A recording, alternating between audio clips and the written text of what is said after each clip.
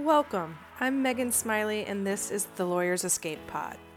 For those of you who've followed the rules, worked really hard to climb the ladder, but are looking around now and thinking, is this it? Is this my life? I hear you. You want more. You want freedom, fulfillment, purpose, but you don't really see how that's going to happen in the traditional work world. You're entrepreneurship curious, but it seems daunting and risky and sort of just unrealistic. In this podcast, I'm going to help you see just how possible it is to build a business and, by extension, and really importantly, a life that you'll genuinely enjoy waking up to every morning. Welcome. Our guest today is Sejal Thakkar, a former employment law attorney, a two-time TEDx speaker, and the founder and chief civility officer at Train Extra, a woman minority-owned training consulting firm where she helps leaders create positive, safe, and respectful workplaces through customized training and coaching. In our conversation, we take a deep dive into Sejal's journey from practice to entrepreneurship. And as you'll hear, it wasn't a one-way street. She left practice to launch a business and have more time at home with her son. But at a certain point, some stability was preferable, and she went back and had a job, which she then left after a little while again when she was called back to sort of a full-time entrepreneurial venture. And I just highlight this to normalize it. This journey is often non-linear, and there's nothing wrong with that, and it's really a natural part of the evolution. So Sejal walks us through how she thought through this and how she balanced wanting to prioritize this purpose-driven work, being a present mom, also being a single mom and therefore the sole provider in her family, and the financial stress that comes with that. And finally, we talk a bit about the importance of networking for long-term career development, whatever the arena. Sejal is a real master in this space and gives us some great pointers and strategies on that front. So I think it's a great conversation and you'll get a lot out of it. So on to the episode. Sejal, welcome to the podcast. Thank you so much, Megan. I'm excited to be here with you today. Yes, I'm excited for our conversation. So I like to start with everyone sort of way back at the beginning of our journey as lawyers and ask what sort of prompted you to go to law school in the first place? I love that question. Growing up, my dad used to always mention to me and even my mom and my brother that he thought I would become a lawyer one day. He used to always say that, I would ask why a lot. I was very curious, had a constant stream of questions coming at him, and it used to remind him of his own dream of attending law school. And he had the dream of doing that when he was back in India, but when they moved here to the United States in 1974, he wasn't able to pursue that. So as I got a little bit older, I found myself increasingly being drawn to the idea of studying law. And, it was just a way for me to gain a deep understanding of our legal system in a way that I can help other people and to do something that I'm super passionate about, which is to advocate for justice. Yeah. And what was your experience like of law school? Did it kind of match up with your expectations at that stage? It did, yeah. I mean, law school was a great experience. Education in and of itself has been sort of an escape for me, is somewhere where Yes. everything else can be falling apart, but when it comes to school and work, I've always kept it together for the most part. And Yeah. so law school was great because it really challenged me. I learned a lot. Not as much as practical skills as I would have liked, but as book law, learning Yeah. about the laws and getting exposure to different types of law that helped me kind of fine tune the areas that I wanted to focus in on. Yeah. And what were those areas for you? So, I ended up, once I graduated law school, for a majority of my litigation career, I have been practicing as an employment law attorney. So Mm-hmm. that kind of fell into my lap, honestly, because I knew I wanted to do something that dealt with discrimination and harassment, but I didn't know if I was going to do more like civil rights law and dealing more with the Bill of Rights and doing the amendment stuff, or if I wanted to do some other area of law. The constitutional law was something that I was really interested in. But when Mm-hmm. I got done with my bar, when I was studying for my bar exam, I had an opportunity that came along where I could represent employers in unemployment law hearings. And so that for that you didn't have to have your bar license yet. So it was a perfect way for me to get my dip my feet in. Mm-hmm. And so that led to me really, working with organizations on their unemployment law hearings. And that's where I got exposure to the discrimination and harassment claims that go along with that. And I was like, this is exactly what I want to do. I want to help create better cultures. And so for the next, from 2003 to 2012, I spent a majority of my litigation career doing civil employment law attorney work, but I was specializing in defense, and I represented the various clients in legal matters. But for the most part, it was representing supervisors, managers, in cases that dealt with harassment and discrimination. Right. And how did you like it? I mean, partially I ask that in general, but also partially I ask it in the sense of, was that justice itch getting scratched working sort of on the management side primarily? When I was doing that litigation work, it really got me to a point where I was able to get and develop a deep understanding of legal strategies and nuances. Mm-hmm. But Megan, I realized very early on that litigation really wasn't the right fit for me. Mm, I've always been more inclined towards conflict resolution, towards mediation, towards really proactively helping to create better workplaces, right? So right. coming in on the back end and really sort of cleaning up the mess Right. really was felt like it was too late for me to do what I knew that I was passionate about, right? And Right. so when I recognized, the turning point really came when I recognized an opportunity where I was like, I can leverage my legal background and experience to actually help educate and empower others. And so that's what led me to starting my own company in November 2017, where I was like, instead of the jury room, I found my calling in the training room, right? And so Right. we'll talk a little bit more about that. Yeah.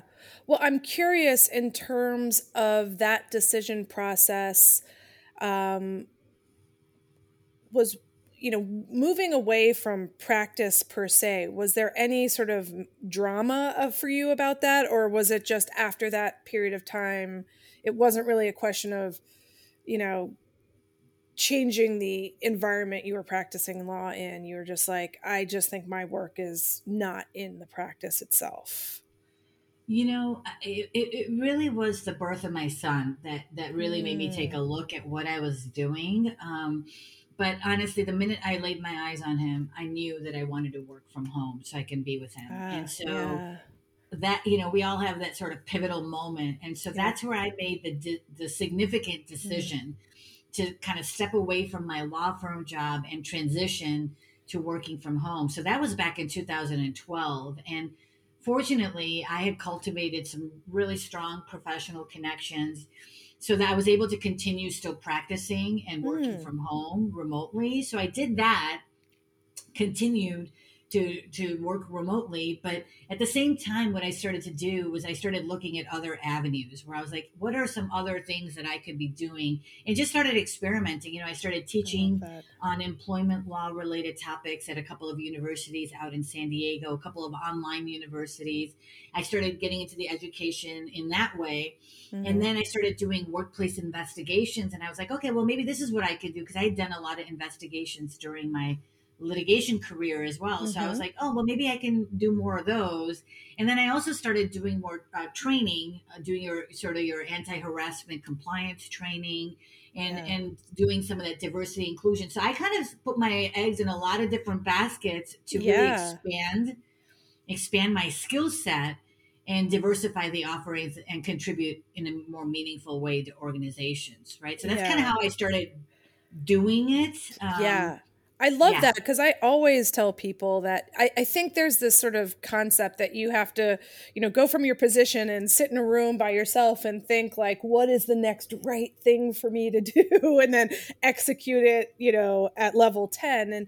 And really there is this kind of in between stage of experimenting and trying things on and just seeing sort of what naturally calls to you a bit. absolutely. I mean, Megan, I had no plan of starting my own business. Yeah. I've had parents that, and I think I mentioned this to you during our call, our initial call Yeah. was I had parents that had their own businesses my whole life, and I was against it. I was adverse to it because I Mm. was like, I know how much you have to work and how demanding it can be.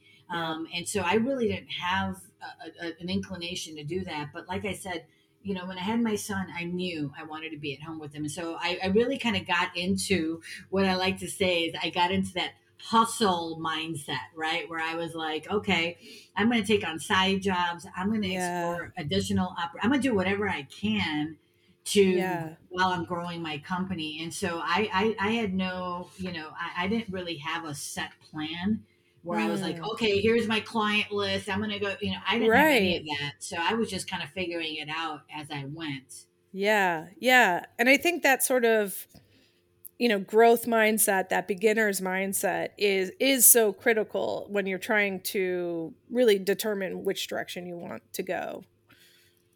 Absolutely, and I think the other thing I'll add, is that you have to do a lot of networking. I Mm. proactively engaged in so many different networking events.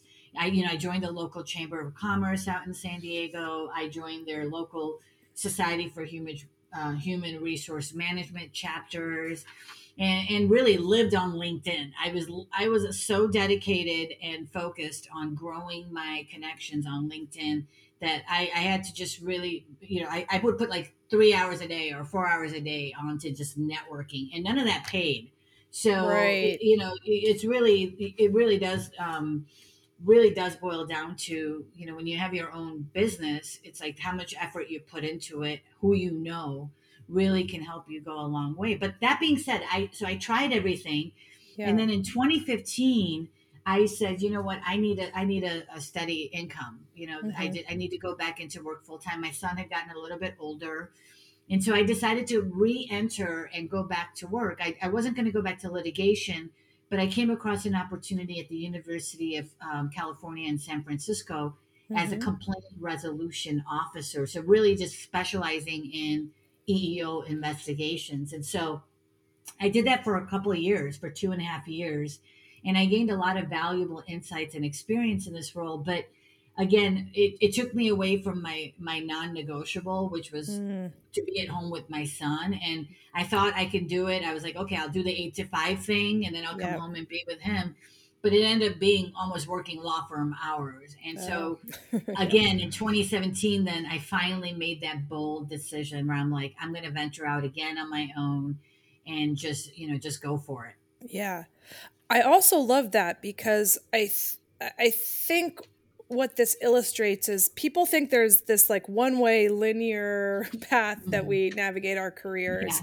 And and what that shows is, you go, you try some things, and sometimes there's a season for that, and sometimes there's a season for stability, and it doesn't mean you can never have a paycheck again if that right. doesn't serve you. But then if the weights move in the other direction again, I just think there's a level of flexibility and variety that you can mix into your career path without it sort of being like everything's gone wrong.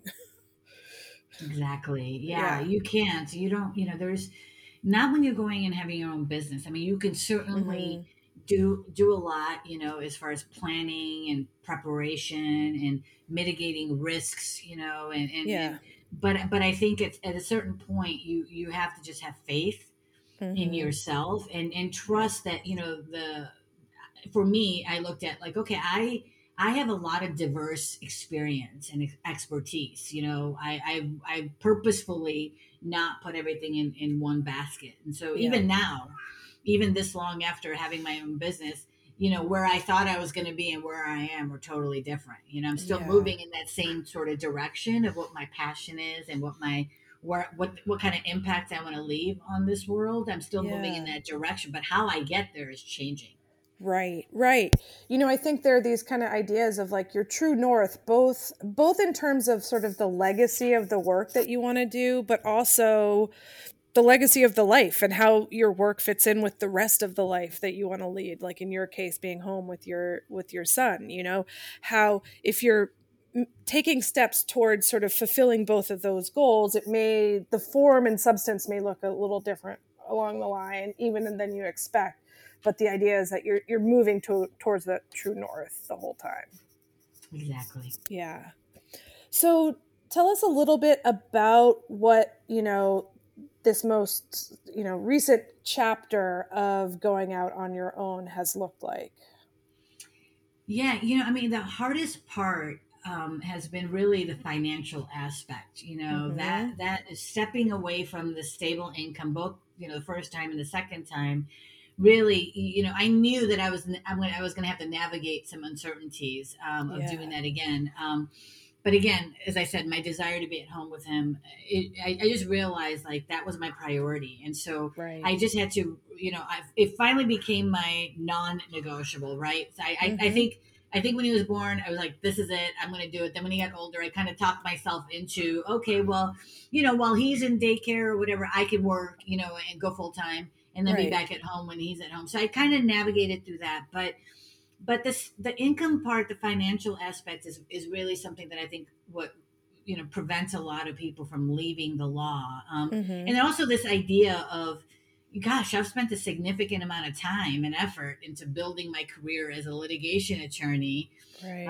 So the idea of leaving all of that behind, that investment that I put into it was emotionally difficult and challenging. Yeah. It was something that was like, okay, and then just disappointing my family, and saying, okay, I'm not going to Right. be doing that anymore, even though I'm using a lot of all of the skills and the experience that I have.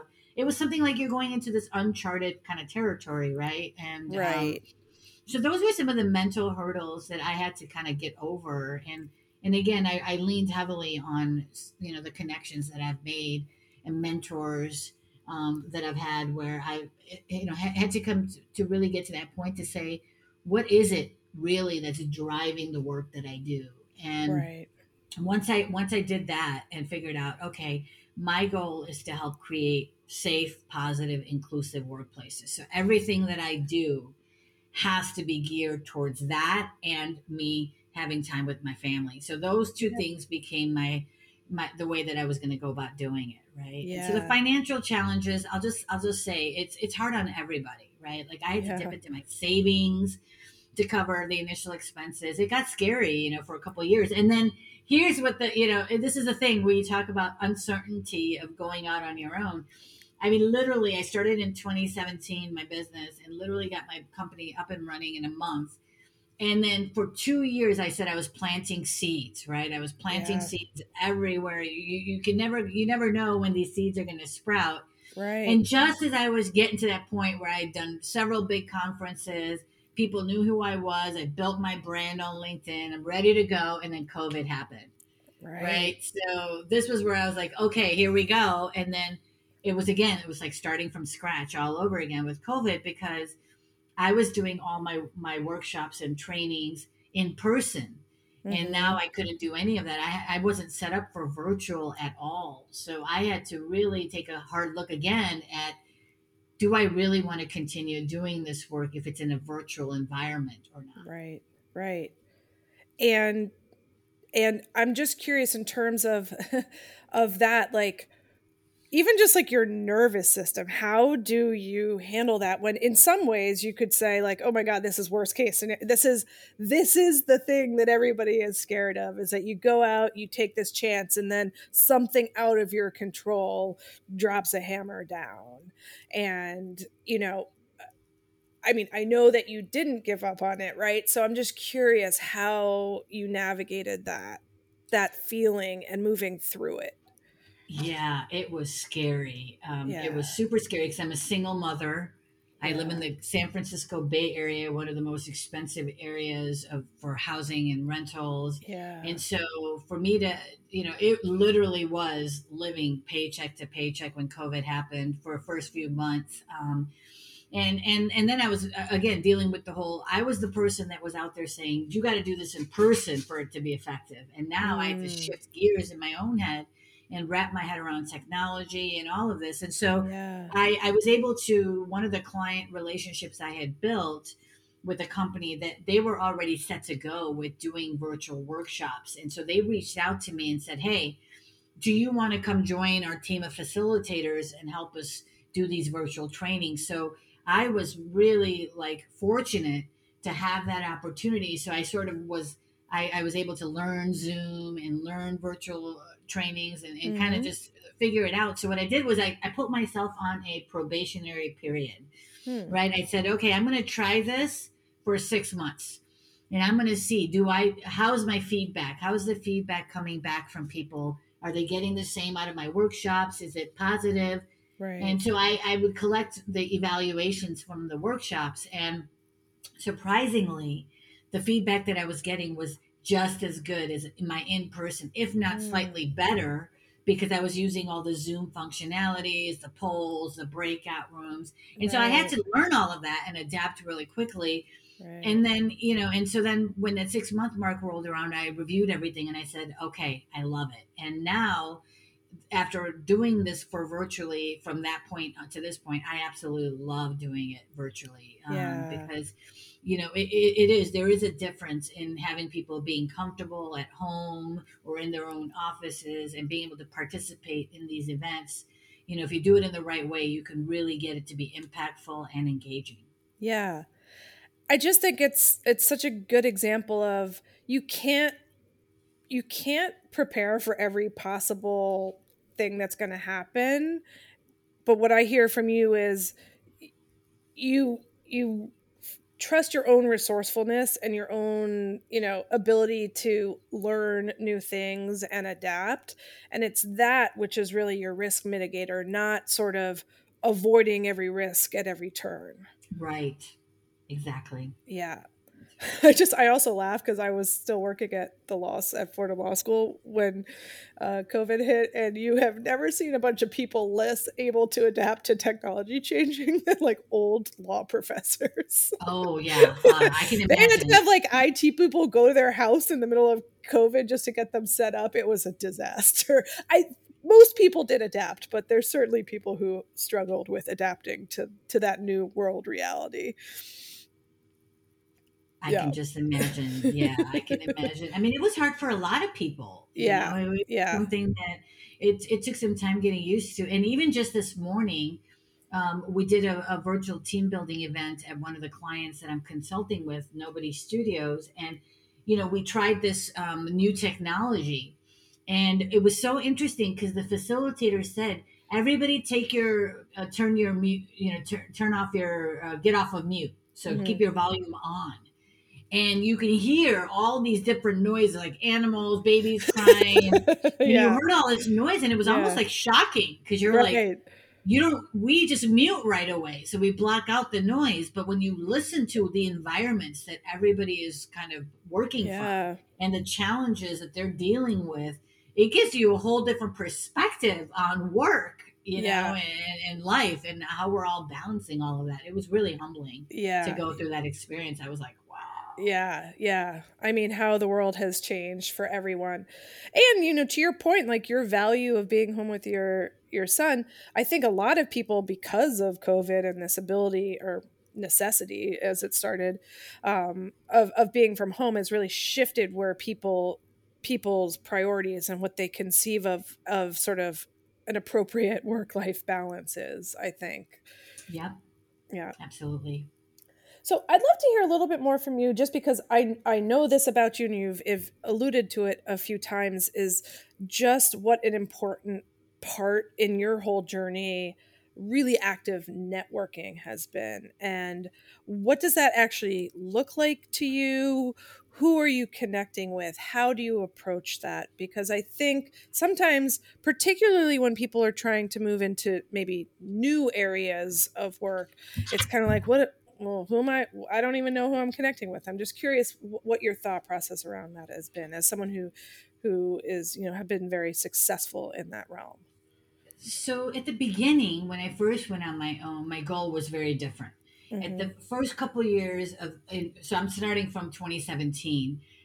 When I went out on my own and started Train Extra, my goal on LinkedIn at that point, Megan, I had 700 connections. Yeah. Okay, and so at that point, my goal was very focused on I want to build my network. I want Mm-hmm. to grow the amount of people that I'm connected to on LinkedIn. So I only focused on LinkedIn, Mm-hmm. and so I would just start reaching out to people that were in human resources, that were chief learning officers, C-suite executives, basically decision makers Yeah. on who was going to bring me in as a consultant to do these workshops, these very important workshops. And so Mm-hmm. at first I would just sit there sending connection requests. And as I mentioned earlier, I also was very big on networking. So, I mean, I would attend a lot of various networking groups.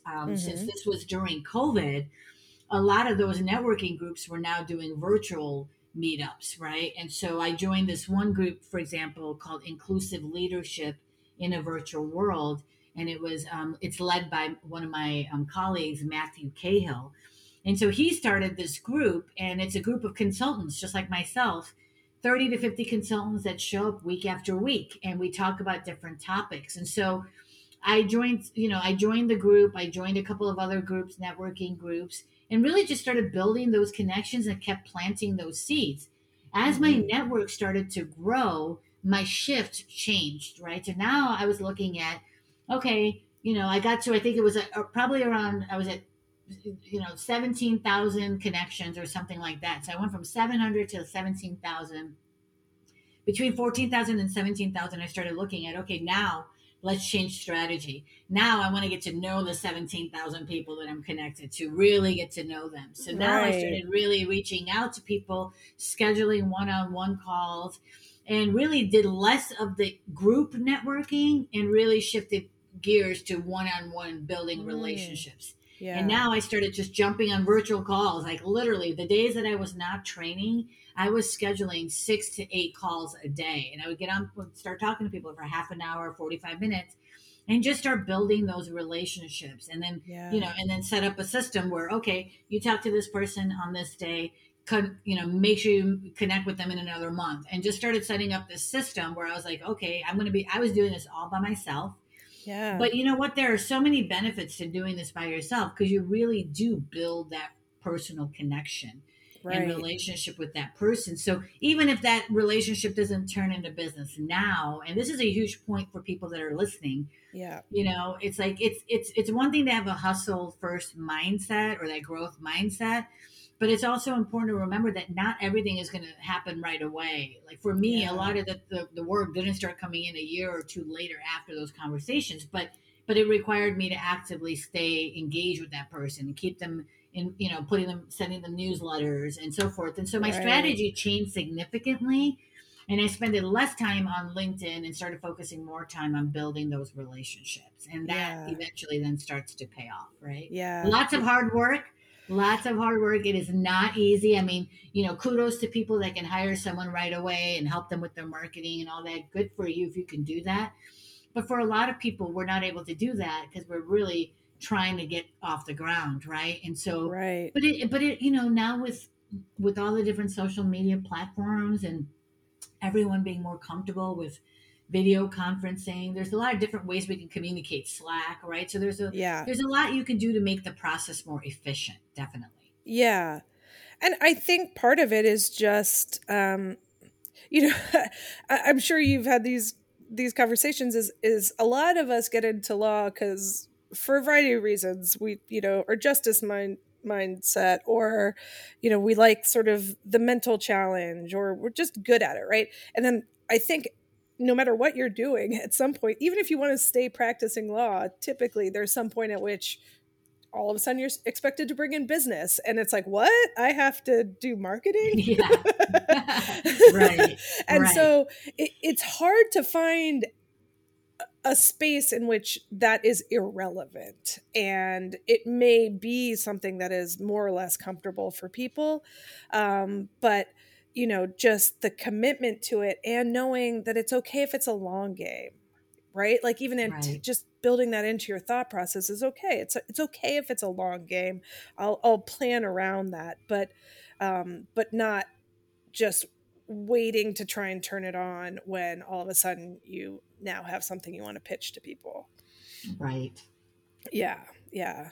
And I mean, 17,000 is a lot of people to, to try to meaningfully connect with. Obviously, 17,000 is probably more than you can meaningfully connect with, but Yeah, I did not. I did not connect with everybody, yeah.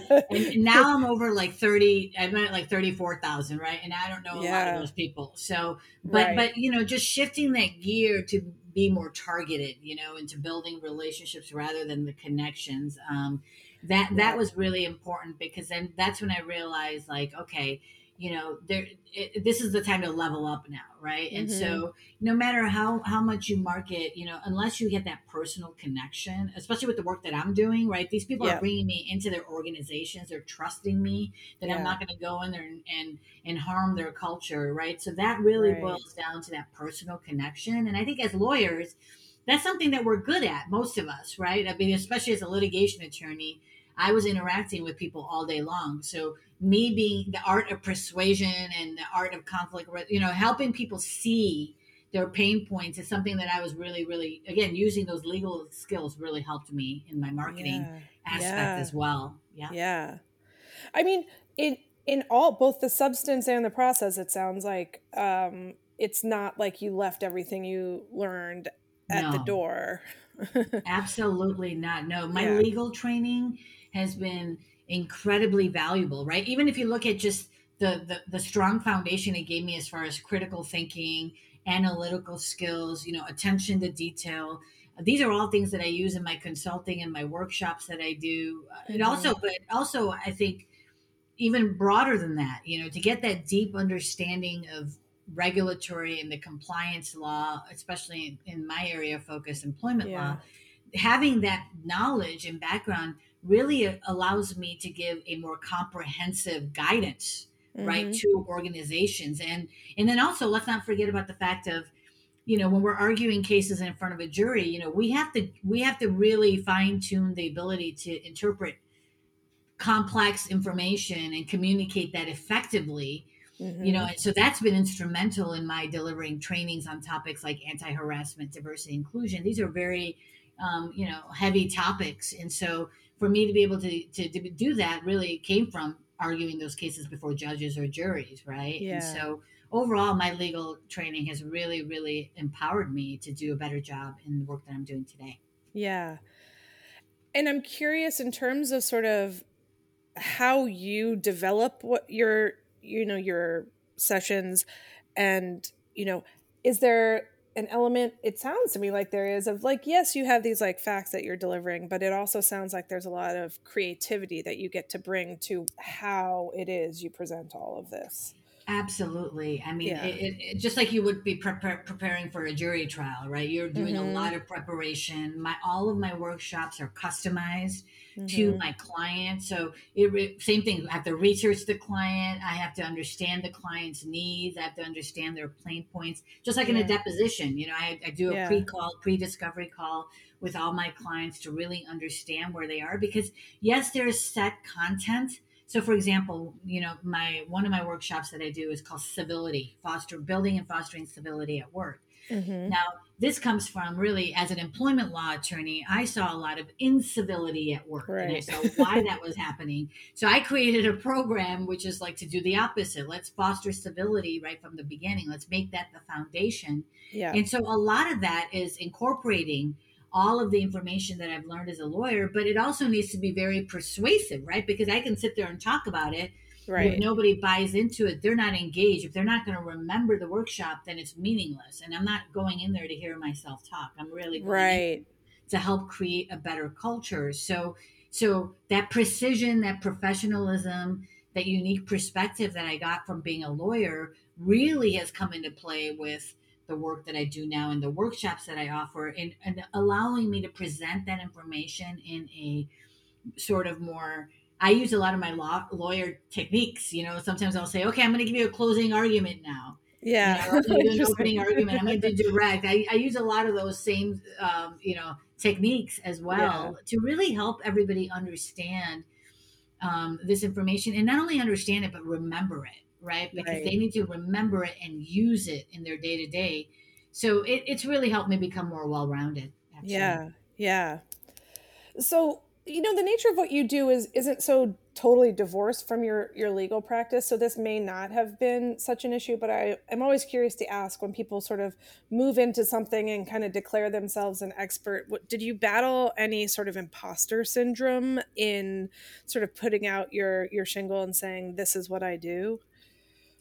I did, Yeah. absolutely. Yeah. I mean, because arguing cases in front of a jury, you've got 12 people there that you have to, persuade, um, and show them the facts of what your case is all about.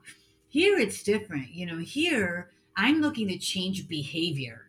I'm not just here to persuade a jury, right? Here, Yeah. what I'm doing is I have to persuade, I have to impact every person in that room. Sometimes it's 30, sometimes it's up to 1,000 people in a virtual training room, right? Right. And so you do get really nervous because there's the opportunity of some it not resonating with somebody, or somebody debating a point that I'm making, Yeah. can happen at any moment. So Yeah. I could be standing there and somebody can ask me a question, and I have to be able to quickly respond on my feet. Well, I did that in the courtroom. This is different because I'm now directly interacting with that person, and Right. everybody is a part of this experience. And so at the beginning I was really nervous, but when I was training as a professor at those universities, that really help me Hmm. with that a little bit. And Yeah.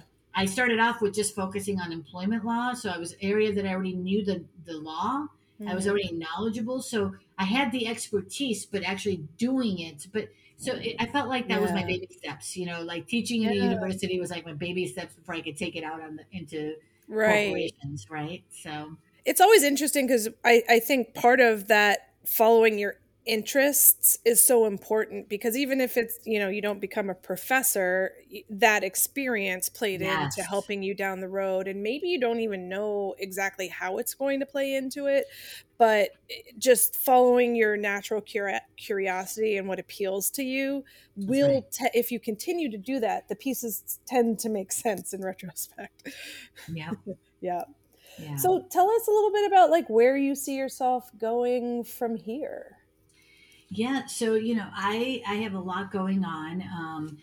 As I mentioned, I with my work at Train Extra, I'm committed to continuing my efforts in creating safe, positive, inclusive cultures across the globe. I'm doing a lot of different initiatives, talks. I have a lot of different collaborations going on where I know that my work is contributing to that broader cultural shift, Mhm. that really sort of values diversity but also empowers individuals within workplaces. That's really the goal, is not to put it on any one person, but really to empower everybody within a workplace culture, so that they have the skills, they have the tools, they have the strategies to help them navigate the situations that are going to happen at every organization, no matter what. No matter, if you put the best people in an organization, you're still going to run into challenges because of the diversity you have there, right? So it's Yeah. all about empowering.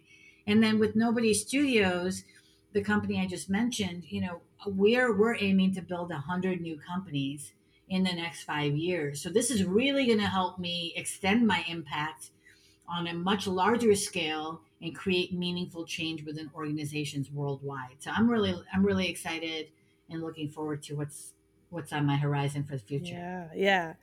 And any regrets with leaving practice? That's a good question, Megan. I would say that, while the decision to leave law practice was a significant one, I don't regret it. Yeah. There were, obviously, we talked about a lot of the challenges that I ran into along the way. Yeah. I've really found fulfillment and purpose, in my new path. And And honestly, the opportunity to make this positive impact proactively has Mhm. been incredibly rewarding, you know. And so Yeah. I've embraced the challenge of, you know, the uncertainties that came along with it, and Yeah. I love where I'm going. So no Nice. regrets. And if you had a piece of advice, if someone were out there sort of struggling with, making a move, particularly into entrepreneurship, is there any last piece of advice you would leave them with? Sure, I would say trust your instincts and have confidence in your abilities. Right? I think, you know, the journey is always going to be challenging, but it's important to just rely on your skills and your experiences to help guide you. I think the other thing is to be patient with Yes. yourself, right? Like be patient with yourself. I mean, for some of us, we have a lot of high expectations of ourselves, Yes. right? And especially during transitions, we want everything to happen right away, but we have to understand and be patient that setbacks are a part of the process. Some you can avoid and some you just can't. So Yeah. I think for me, you know, when I went through those hard times, I just kept focused on my passion for Yeah. creating positive workplace culture. I kept that at the forefront, like always. I'm like, Right. okay, this way isn't working, but here's the goal. And let me just adjust the strategy and let me get guidance and support from people, but let me keep moving in that direction and just Yeah. believing in yourself. Yeah, absolutely. I think that's great advice. And highlights the importance of feeling really attached to what you're doing, because that is what pulls you through Yeah. with the patience and any setbacks that you hit. Well, let us know where people can find you and perhaps connect with you on LinkedIn and add to your 35,000 connections. Yes, please do. I am on LinkedIn. I would love to connect with people on Yeah. LinkedIn. You can always check out my website, Train Extra. It's www.trainx. So there's no e xtra.com. And Mhm. I would also tell, I would urge people, you know, recommend that you watch my two TEDx talks that I've done on unconscious bias and belonging, because they really do dive into important aspects of fostering inclusive workplace cultures and hopefully offer insights that resonate with your journeys as well. Okay, great. Well, thank you so much for taking the time and having this conversation. It's been such a pleasure chatting. Appreciate the invitation, Megan. Thank you Yeah. so much. Please don't hesitate to reach out and let me know if there's anything else I can do to support you. Oh, thank you. Likewise.